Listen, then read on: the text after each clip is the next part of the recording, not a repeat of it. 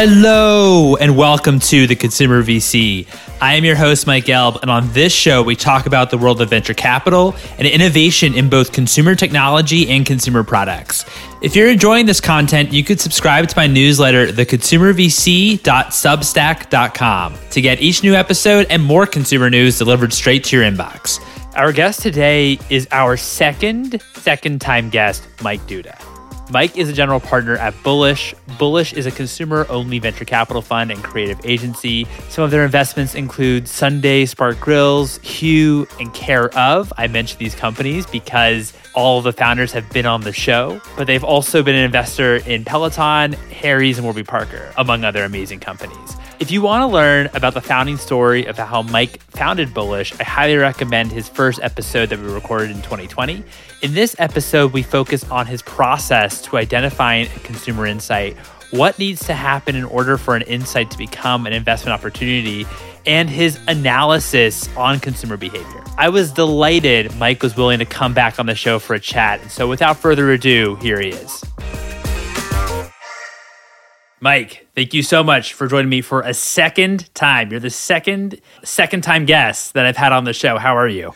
I'm doing well, Mike. Listen, I have a consumer VC tattoo. I think the franchise you're building is awesome. And look where you are now. You're over 200 episodes and doing live events. You're like a rock star, man. So thank you for remembering my name and my email address. Hardly. Thanks again for being here. This is going to be fun. Want to start, since obviously you are Mr. Consumer, what's your process for identifying a nascent consumer insight that maybe could turn into a trend? One of the things we do every year, and it's from my partner Brent Vartan, one of our GPs, is we do this ongoing study, the power of why.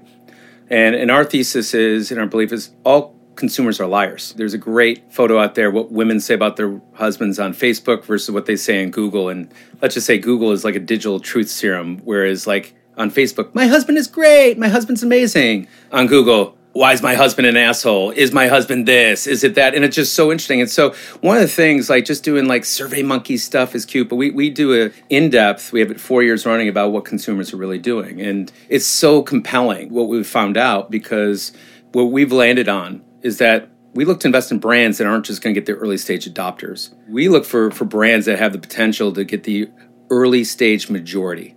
And that's at like usually rung 2 or rung 3 of stuff in many ways, like a post-Series A round. And it's interesting what they look like. As much as this podcast might resonate with a lot of people in the New York and San Francisco and LA, and you've heard me talk about that, the real influencers, I'm not talking about social media and Instagram or TikTok. The real influencers they're probably 35 to 44 years young. They over-index in areas like Virginia, Arizona, and Texas. They spend more on home services and entertainment and vacations. They like reading about new technology changing the world versus bragging about they got one of the first 100, out there. They're very curious. There's certain values that they have in terms of like family and honor are big to them. And that comes from like the fusion of innovation and the different behaviors of people. But, it's really interesting of this stuff. We study consumer behavior and where our informedness, like if you go back to when we first started investing in the 2010 to 2014, it was the internet is hero. Cut out the middleman, internet, boom. And you have Warby Parker, you have Harry's, you had Casper on that. Now there's an era of customization. And post-pandemic, iPhones are now 14 years young. Like the consumer demands have gone up there. It's just like more and more people are less brand loyal and they're looking for new things. And, part of what we go into is we look at consumer behavior and study what people are doing we have 1,600 people that represent America in this thing. Like it's identifying stuff. So we get a good sense of what's a trend versus what's a fad. How about that for a long-winded answer? Boom. I really appreciate that, Mike. So that is also pretty interesting. I like how you said that you're really interested in terms of what the early majority is actually doing, and also not think about the early majority with the New Yorks and LAs and San Francisco's and kind of the coast of the world, but you actually think about it in more of like the middle of the country. And so like the Virginia and Texas being like the main 2 regions. And that's what came out. That's when we looked at who these people are, the earliest majority. It's like we didn't say, let's pick Virginia or Arizona. It's like that's where they wound up being, people that look like this. It surprised us versus who we're looking at. And so Texas, does that make sense? Yeah, because everyone seems to have moved to Texas. But for Virginia, we didn't see that. And by the way, this target is everywhere, that this general target is everywhere. But where they over-index surprised us. And it's just It's a reminder, there's 338 million Americans out there, and the ones that read TechCrunch aren't necessarily the ones that we want to get first and foremost or are the key to long-term success of the businesses we invest in. When you're doing these data analytics and figuring out where the early majority is, I mean, like what kind of goes into that and figuring out why is it Texas and Virginia that you're over-indexing on, when it comes to early majority, or where you think like the next, where you're examining maybe consumer behavior in maybe those two regions, I'm sure also other regions as well, but where does that kind of come from? It really comes from my partner Brent. Credit again. It's like we have a strategy team that's adjacent, works alongside the investment team at Bullish. And so what we do is we actually craft and customize these research initiatives, use an outside party, pay people to participate. We also like have a couple criteria so it knocks people out. Like if they're in the marketing industry, it tends to knock them out. And so we do things not just for like the quick answers and say, oh, look, we did this poll in 2 seconds. We actually spend a lot of time on it. And we also do it for the number of the brands that we invest in. Like we're doing a substantial initiative right now for Coulter Lewis and Sunday Lawn that I can't speak to because it might be announced by the time this podcast airs and sometime in Q1. But it's like going a deep dive in terms of looking at a marketplace and look at our current consumer base and look at the target consumers and like, okay, what can we learn? What can we model and go up from?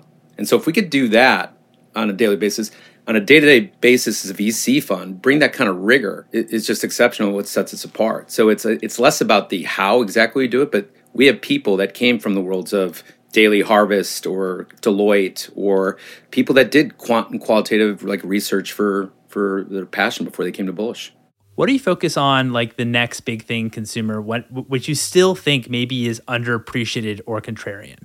You know, we still maintain is like, as much as we all obsess over tech and whether it's the stock market, when you look at the multiples to what early stage VC, you look for innovation, is like, we still think what's underappreciated is one, the consumer asset class, and two, boring stuff. And I still contend is if that we're considered a good investor, it's because we invest in a bike, a razor, a pair of glasses, a chocolate, and shampoo. And I'm talking about Peloton and Harry's and Warby Parker and Hue Chocolate and Function of Beauty and that stuff. And so what we try to do is we just study the consumer categories like we always have. We see behaviors and we look for like really intriguing entrepreneurs that are looking to burn the boats and like pursue a passion and right or wrong for consumers, but still paranoid as to like, oh, here's how we could lose her dollar if we don't keep it up. And what's interesting is the nature of what that entrepreneur has been looking like. When we look at the data, like go back to 10 years ago, I think the average age of our founders was like 26 and like a half, or like 27 years young.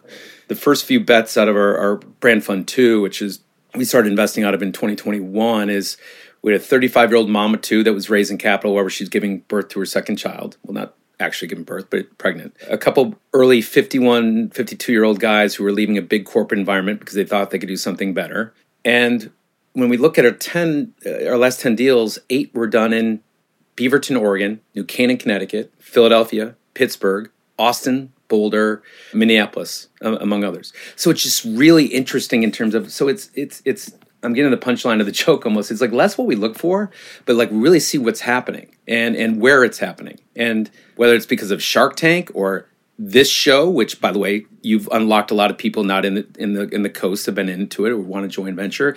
It's just people are realizing like entrepreneurship or investing is more accessible, whether you're overlooked. And overlooked is certainly the African-American population, which is just doesn't get VC funding. Women, that despite being most of the population doesn't get VC funding. But if you're from Tulsa, Oklahoma, and you're white male, you're overlooked. If you're not an engineer, you're overlooked. And so it's like what I think is a lot of sunlight is being shed in those areas, which is wonderful. And our job is to find them.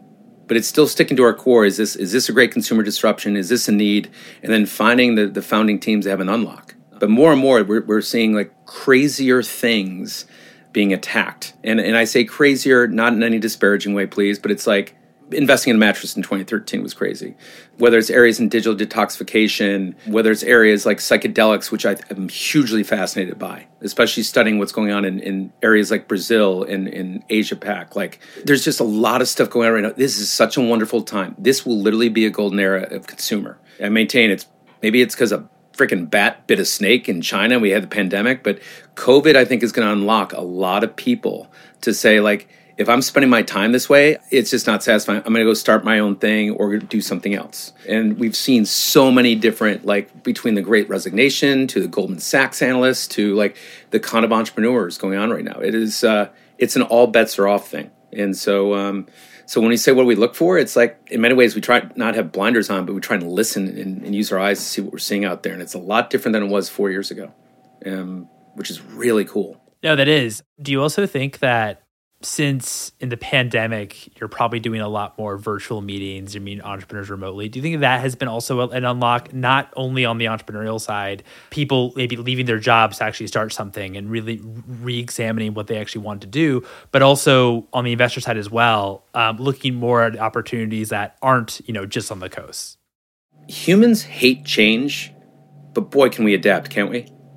How can we adapt? Like, oh, what was us? Well, we can't get on planes to go see this. It's like we were raising a fund during the pandemic, not ideal, but it just like, it kind of changed the playing field. Like, okay, let's do it this way. We funded businesses that when I like to see the whites of someone's eyes, I love seeing the nonverbal in person. Well, Zoom's got a strong HD camera attached to it, right? But it's like we had to do that. So we figure stuff out along the ways. And that's what as a human race, we do a pretty good job of on that side. It also unlocks new technological needs like, why do restaurants operate this way? Or why is education this way? Or why is healthcare this way? I mean, the healthcare system, which is one of the most archaic and bureaucratic across the board, pretty much adopted telehealth pretty quick, right? It was amazing. And some things aren't going back on that side of it. Except the Aetnas and the insurance companies world want you going back because, you're not doing those regular office visits and that's how we make money. So it's really interesting that what can shift over periods of time. And yet, e-commerce penetration, fascinating. E-commerce is an overall part of retail is 13% pre-pandemic, and then it went up to 27% during the pandemic. The water's going back in the ocean. That's not going up to 30 or 35%. Like physical retail still matters. Why? We like to see, feel, touch. Also, if I just got to get a Q-tip and I don't have Q-tips, I might go to my CVS on that side of it. Or maybe I'll go to GoPuff if, they're making money and stay in businesses on that side. So what's interesting from a VC perspective on the fad trend thing is 15-minute grocery became cool again. And I had flashbacks to the 2020 version, and you've had a couple of people on your show that have been great on it. And yet we saw some that raised over 10 million that disappeared in 7 months. And so what's going to have staying power in terms of like a true need that's also has some fiscal prudency and viability? And what's like, well, that was nice. But, you basically snorted the cocaine of capital from VCs, but it didn't work out. That's what's just so awesome right now. I think I've stolen this line. My crystal ball is permanently broken. We don't know, but man, things are happening and building and succeeding and faltering at a record pace. And I can't say, is that good or bad? It's it's what it is. It's super fascinating. And you get me thinking, Mike. That's why I love this show. You get me thinking. I love this. I don't know if I have these kind of lucid thoughts when I'm just sitting around. So, God, man, your show's even better for my psyche than I realized. Too kind. But how do you also think, when you think about, and you have your whole research team, you think about some of these massive trends that you talked about, nostalgia, detachment were two of the major ones you point out. Do you think of yourself in terms of how you invest, where you have these themes that you think are going to be huge themes coming into the next 5-10 years, and then you go out and you chase after entrepreneurs who are building in those themes? Or do you think a bit more like bottoms up and you have an entrepreneur surprise you and to let you in into maybe a secret that you might then go back and be like, okay, actually this could be something big? It is more of the latter. We see a lot of FOMO. We say, we've identified all these trends, and based on these trends, pillows are going to be big. Pillows, people are going to sleep more and they're going to demand more of their pillows made of whatever.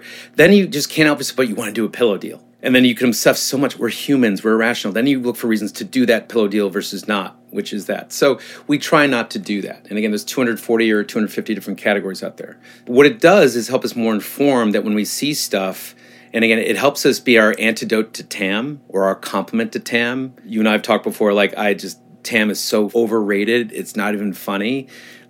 CAC, as bad in many ways.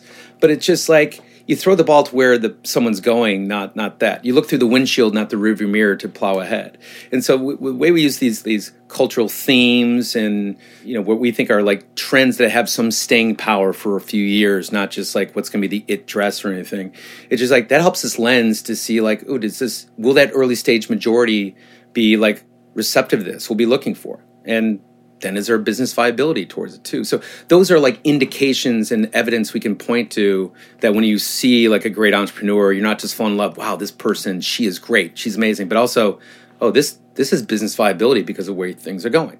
Peloton, the TAM on Peloton in that category is 2.1 billion. Peloton, while they haven't had the best couple months, reached $40 billion at one point not too long ago. And it's because when they saw like less people going to church, more, 2/3 of American households have dual, like two people at work. It's like spending time at home is just more of a forced nature. So how can you make it better? And they built a community off that. So, and from a tech basis, that couldn't have existed without 4G and Wi-Fi. But we didn't invest because of 4G and Wi-Fi. That was an enablement. So all those different factors kind of go in onto it. And it either I'm trying to make it sound more complicated. It's not, but it's all part of just our belief. Like you look at the demand side, you look what's going on in the world, you look at will people need this? Is this a problem that really needs to be solved? And is this something that has business viability, usually some strong gross margin to go from to be profitable at some point in time? And so that's how we look at it. But it is like a salad bar with no bowls. Things bleed into one another. Like the croutons into the bacon bits, the carrots with the cucumbers, the romaine with the arugula. It's all together. When you're talking about companies, you're maybe saying how it's easy to kind of get into the weeds and be like, okay, what's a CAC going to be? And kind of get into all these analytics when really it's partly about measuring the human behavior. And if people would actually obviously buy the product or really maybe create a new habit potentially with this product. How do you measure human behavior per se? And if a company, they pitch to you, the Bullish, how do you measure to see if this is something that could actually catch? The biggest way we do it is, shortcut a little bit, is like by probing and asking the entrepreneur, like, what are we learning? And, when I go back to Birchbox, which was our first investment today, one of the things we loved about Haley and Katya is that they did a test and with like 200 people, and they knew maybe 20 of them, so it was only 10%. And they came back with all the data, and then they said, here are the 4 things we learned. And it's like, she doesn't like this, she liked this, she this, or this. And then they iterated the product and proposition around the people. That's the kind of stuff we love that kind of marries that all up. Because here's the thing, we're not smarter than the entrepreneurs we back. I mean, we brag about the ones that hit it big and we change our Twitter profiles, right? Like, look at me. But it's like our entrepreneurs do all the hard work on that side of it. And they're the ones in the pilot's seat captaining the airplane, spending more time on it. We just love that like obsessive desire to like be like, are we doing the right thing? Because, I think it was a Steve Ballmer Microsoft quote. It's hard to change before you have to. Maybe it was Bill Gates. And sometimes when you're doing so well, you're on the cover of all these magazines and like you're like the top spot of the consumer VC podcast. It's like, we're doing great. Don't change everything because it's working. And yet that could be the worst thing ever because there's someone ready to come up to eat your lunch and other competitors and you're not iterating enough on that. And so we rely really in terms of that stuff is to how does this entrepreneur before a check, like how are they looking at it or are they worshiping what they're doing? And they gotta love what they're doing. I mean, that's yes, without a doubt. But like if you're too precious about wanting to change around it or you don't really factor in the people giving you money, that's what I love about DTC. It's a business model, sure. I mean, there's not a ton of scale DTC and we can get into that element. But DTC is a feedback mechanism so you can actually learn from the people giving you money.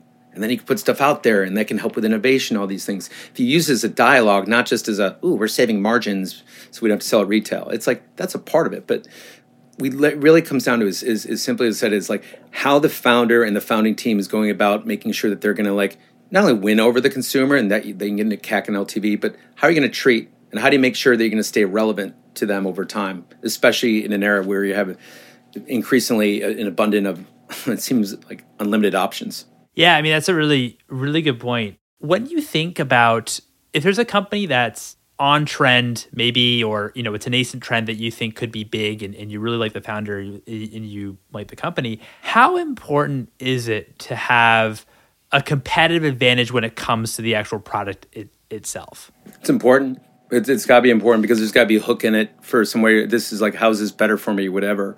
It just can't be too much attribute driven. Oh, look, it's cheaper. Oh, it's faster. It's like those are things that could be with the rapid pace of technology like taken away. Like when Harry's launched, Harry's was not a better shave than Gillette. Gillette spends gazillions of money on product innovation. It's a really great shave. It's just like it's an insane proposition that rips you off. But like Harry's is a damn good shave and it's a better value on that stuff. And then if you look at it, it's a shaving company named Harry's. How hilarious is that? Took itself a little bit less seriously. Like you didn't have to shave every day, right? Versus Gillette. Gillette, the best a man can get. Yeah. Okay. All right. Easy 1980s aggro guy. So part of it is a brand is got to be the values behind it, what it stands for.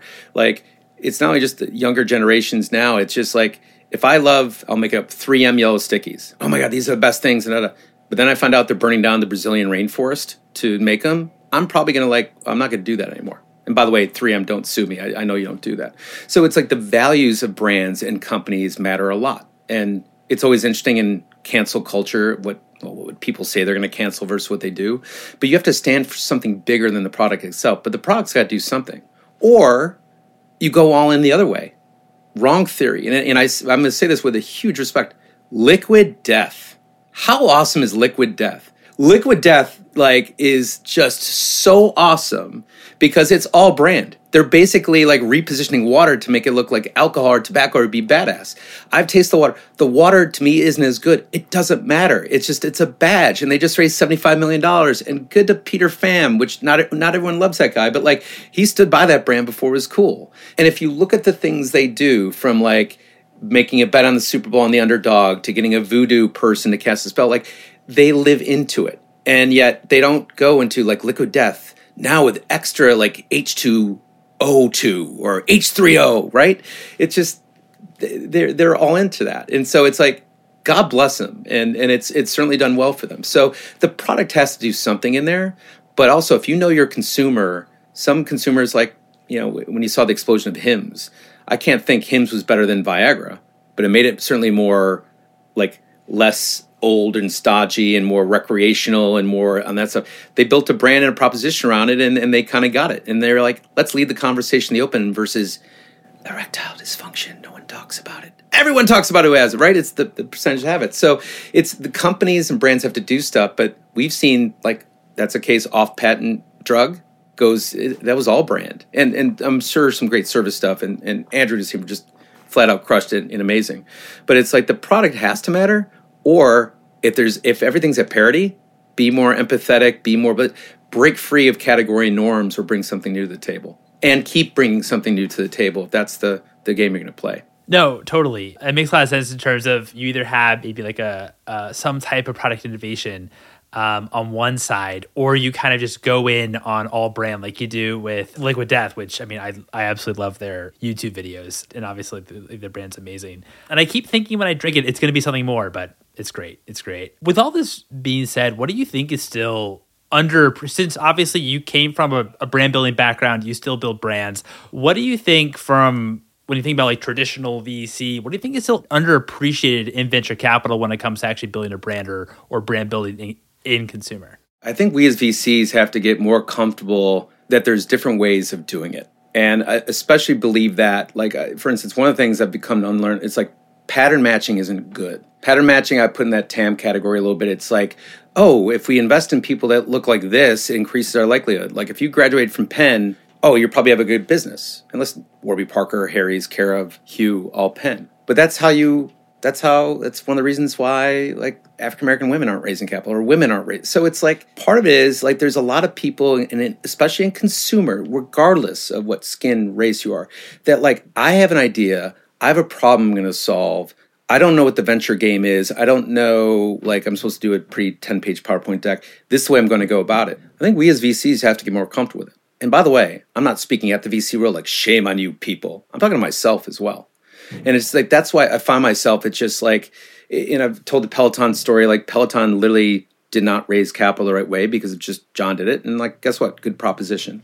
We have others like that as well too. And it's just, we're trying to get more empathetic, really understand, how is this entrepreneur going after this? And it's because not everyone is just Googles and reads the Sequoia deck or spends time obsessing over time to build quotes or, winter is coming. That's us. We say that. A lot of normal entrepreneurs don't do that. And good for them. So we have to get more comfortable just around assessing based on oh, okay, I like the way you're going about it, because there is not a straight line to success or even failure for that matter in building a company.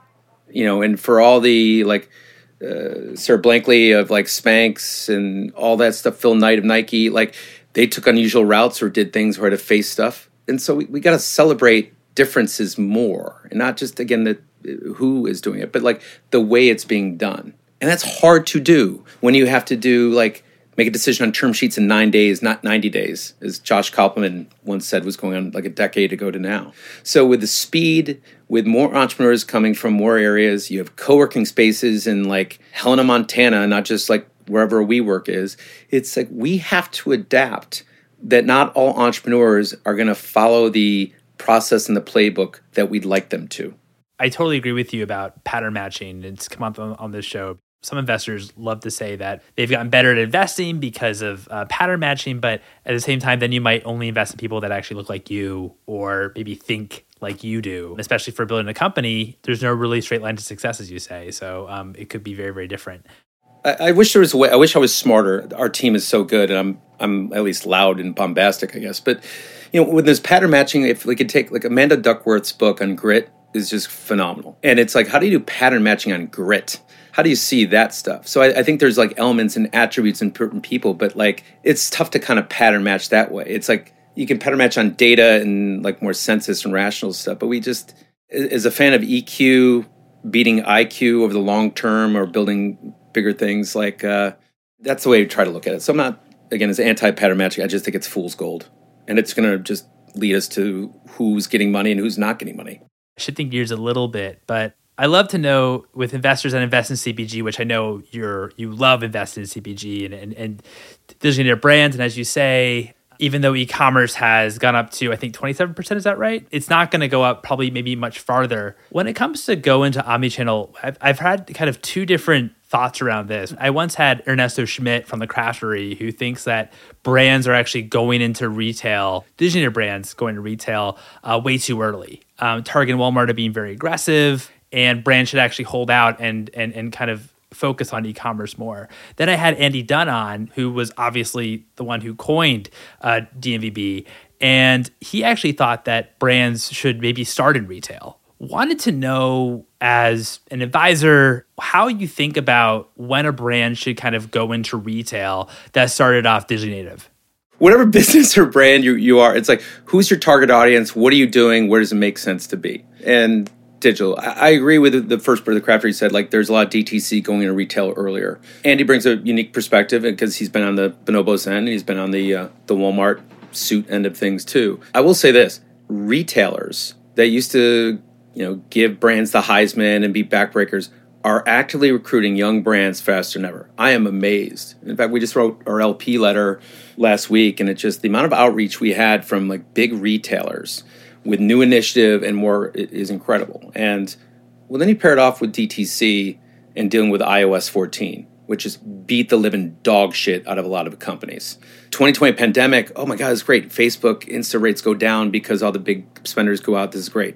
2021, iOS 14 comes out. Oh, you not only have tough year-over-year comps because all prices went up, but then you had iOS 14, Apple's war against Facebook. And so that kicked the gut of a lot of companies. And so looking at it that way, going to retail is a way of like, well, given the arbitrage going on there, if I go to retail, it's like it could be a good way of doing it. It's kind of like marketing. It's also really good when you realize no sane human being on earth spends all their time on Facebook and Google.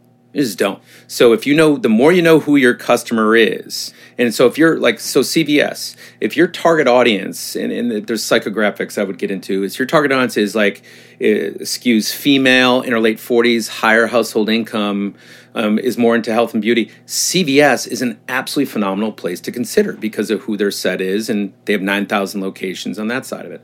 Walmart has done unbelievable in terms of like recruiting early stage brands. And we've had a couple of ours, and they're about to launch a new initiative in a certain sector that is really impressive. And they're all taken from the Target playbook that almost started with the 2014 adoption of Harry's, which set the world on fire, one of our companies. So it's hard to say an either or. The one thing is, there's got to be a better fucking word than omnichannel. It's just like, there's got to be something, but I don't have it. I'm not critiquing you, but it's just like being where your customer needs you. And so like, I will go to my local CVS for stuff. I have Amazon and that stuff, but other things, like, let's do DTC, and maybe there's certain things I can't get elsewhere.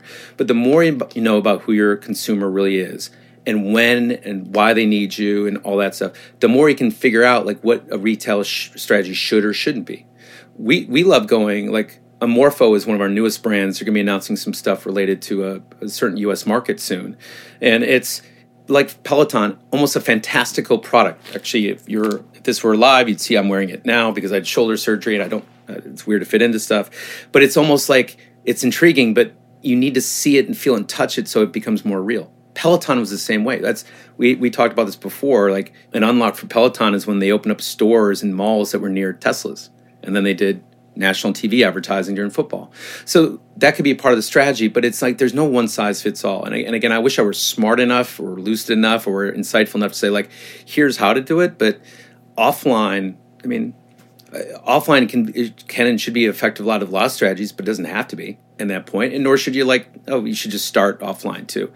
I will say this, another element that factors in is partnerships. It's like, how do you make news and how do you do things? And there's like some like a reach and brand. So it's just like there's borrowed equity that if I do a partnership with like you, it's like, oh, wow, Mike Duda might be decent because he hangs with Mike Gelb and Consumer VC. That's great. So that stuff factors in. But it's just, we look at it just doing CAC, just doing digital acquisition. Clearly that's under the gun. The answer isn't like, well, let's just go do TV. It can be an answer. But like if you know the consumer decision journey, match up to what she or he needs and how they're making decisions on purchases, whether it's a frequent purchase or it's a considered purchase. And then go to where she needs you. And not just basically like going to 7,000 doors right away. And that's the person from, I believe, Craftery. That's where I agree with. If early stage brands go into overexpand into retail really quick, it better work because then it's hard to raise money based on potential if you're already there and you're not getting the turns that are adequate and need there. But we can all come up with case studies as to why each strategy could work or fail accordingly. It just, the more can you make it about where the person needs you, your consumer, and what you have to offer, competitive landscape, that tends to be the guide. Yeah, we're just more open-ended on this stuff. We're just more open-ended because the advice we would give, like a Halle Hair, which is one of ours, versus an Amorpho, versus some of the other ones that are like Sunday Lawn, what they're doing now. Stay tuned. Like it isn't a one-size-fits-all. But that's the kind of like the methodology of the rubric we use to kind of like help our entrepreneurs figure that out. That's helpful. Go where your customer needs you, and also I would say too that commit. If you're actually going into whichever channel you're going into. When I chatted with Clayton Christopher, he was talking about how one of his entrepreneurs, I think it was Target, went into Target and did not commit in Target, and really that whole sales channel completely fell apart. So whichever one you go into is it's big. What is one book that inspired you personally and one book that inspired you professionally? Shoe Dog professionally, and again, it's not necessarily the most original math because Shoe Dog, and we have our interns read it. It's a great story of how one of the most epic, iconic brands have been built. But the founder went through 15 or 16 years of like hell getting financing or not getting financing. You see a real story about how he didn't necessarily treat some of his early employees that well, but they persevered because they believed in the brand, the proposition. It is a side of like empathy that I can't even begin to tell you is like so good. And it's why most VC books are boring. Like I try to read VC books, but it's like all how-to and stuff like that. That was like real. Ben Horowitz has written a couple books too on it. I don't know if I have a book that hit personally. Maybe I'll say the Bible, my Lord Jesus Christ. I am an Irish Catholic, but no, I don't know if I have anything like that because I just, as someone who's EQ or again hasn't read as many books as I should, it's just, when I think of people or experiences or real life actions, those have just imprinted more of a memorable impact on that side of it. So no Mike Duda book club contributions. I've failed you twice now. Twice. Well, you've joined the club. Shoe Dog is the number one book that people recommend on this show. So you're... I know. And I hate to be not contrarian, not contrarian. Like how non-contrarian of me. Yeah, exactly. Like I'm a sheep. I'm a freaking sheep. My final question to you, since you're a madman, what were your 3 favorite Super Bowl commercials? I did like what Coinbase did. I love the bravery of it. The Coinbase CEO, unfortunately, tweeted about how the Super Bowl commercial was made and was so disrespectful to the marketing industry and advertising agency. Like, Jesus. But the spot was good, and I want to say bad things as a result, but I'm not going to participate in cancel culture. Really great thing to do, but oof, that guy. I actually like the Kia dog robot one.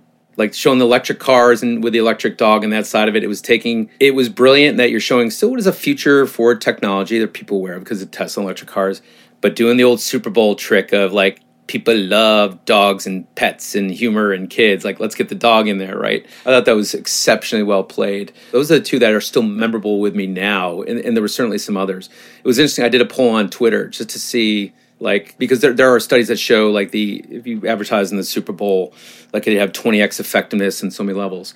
I did a poll, like, did anyone buy anything? Did you visit a website? I think I had, like, 300 responses, and, like, 2% of people, maybe it was 1%, bought something. 26% had consideration that they might consider a product based on the Super Bowl. 19% visited a site or social media, which that was probably the Coinbase one. And then the remainder were like, yeah, it didn't do anything. And, you know, it's also a reminder that a lot of people are drinking Anheuser-Busch and other products during the Super Bowl too, and they're just taking it as entertainment. I think the Super Bowl could be one of the most effective marketing things done well. I also think the Emmys. People sleep on the Emmys, but talk about a way of reaching like women who are gathering groups, and talk about like the Emmys is written. But you know, in a world, and this, we're in venture capital, right? It's like we talk about CAC and all that stuff. Mainstream brand building can work if done the right way. So that's why the Super Bowl can be effective. And thank you for playing into my my love of brand and marketing and creativity on that side. No, hardly. And I appreciate it. What I also love about Kia was that I felt like almost every car commercial except for Toyota went advertising electric cars. And I just thought Kia did it the best out of any of them. So I thought that was really cool. And Coinbase was awesome. It was really, really kind of interesting, and they did it. So, Mike, thanks again so much for coming on the show. Really appreciate you taking the time here for a second time. I will do it any other time. It's what you are doing for the community, what you stand for. Like Mike Gelb, like, you know, this the only venture job I've ever had was starting a company that does it. Like, what you're doing is just making something that seems so unattainable or so far-fetched or so up there, and you're humanizing it. So if you ever need like a kidney, you need a spleen, you need blood donated, I'm here for you. Because what you do is awesome. And there you have it. I hope you enjoyed that as much as I did. I highly recommend following Mike on Twitter at Mike Duda. If you enjoyed this episode, I'd love it if you'd write a review on the Apple Podcasts. You're also welcome to follow me, your host, Mike, on Twitter at Mike Gelb, and also follow for episode announcements at Consumer VC. Thanks for listening, everyone.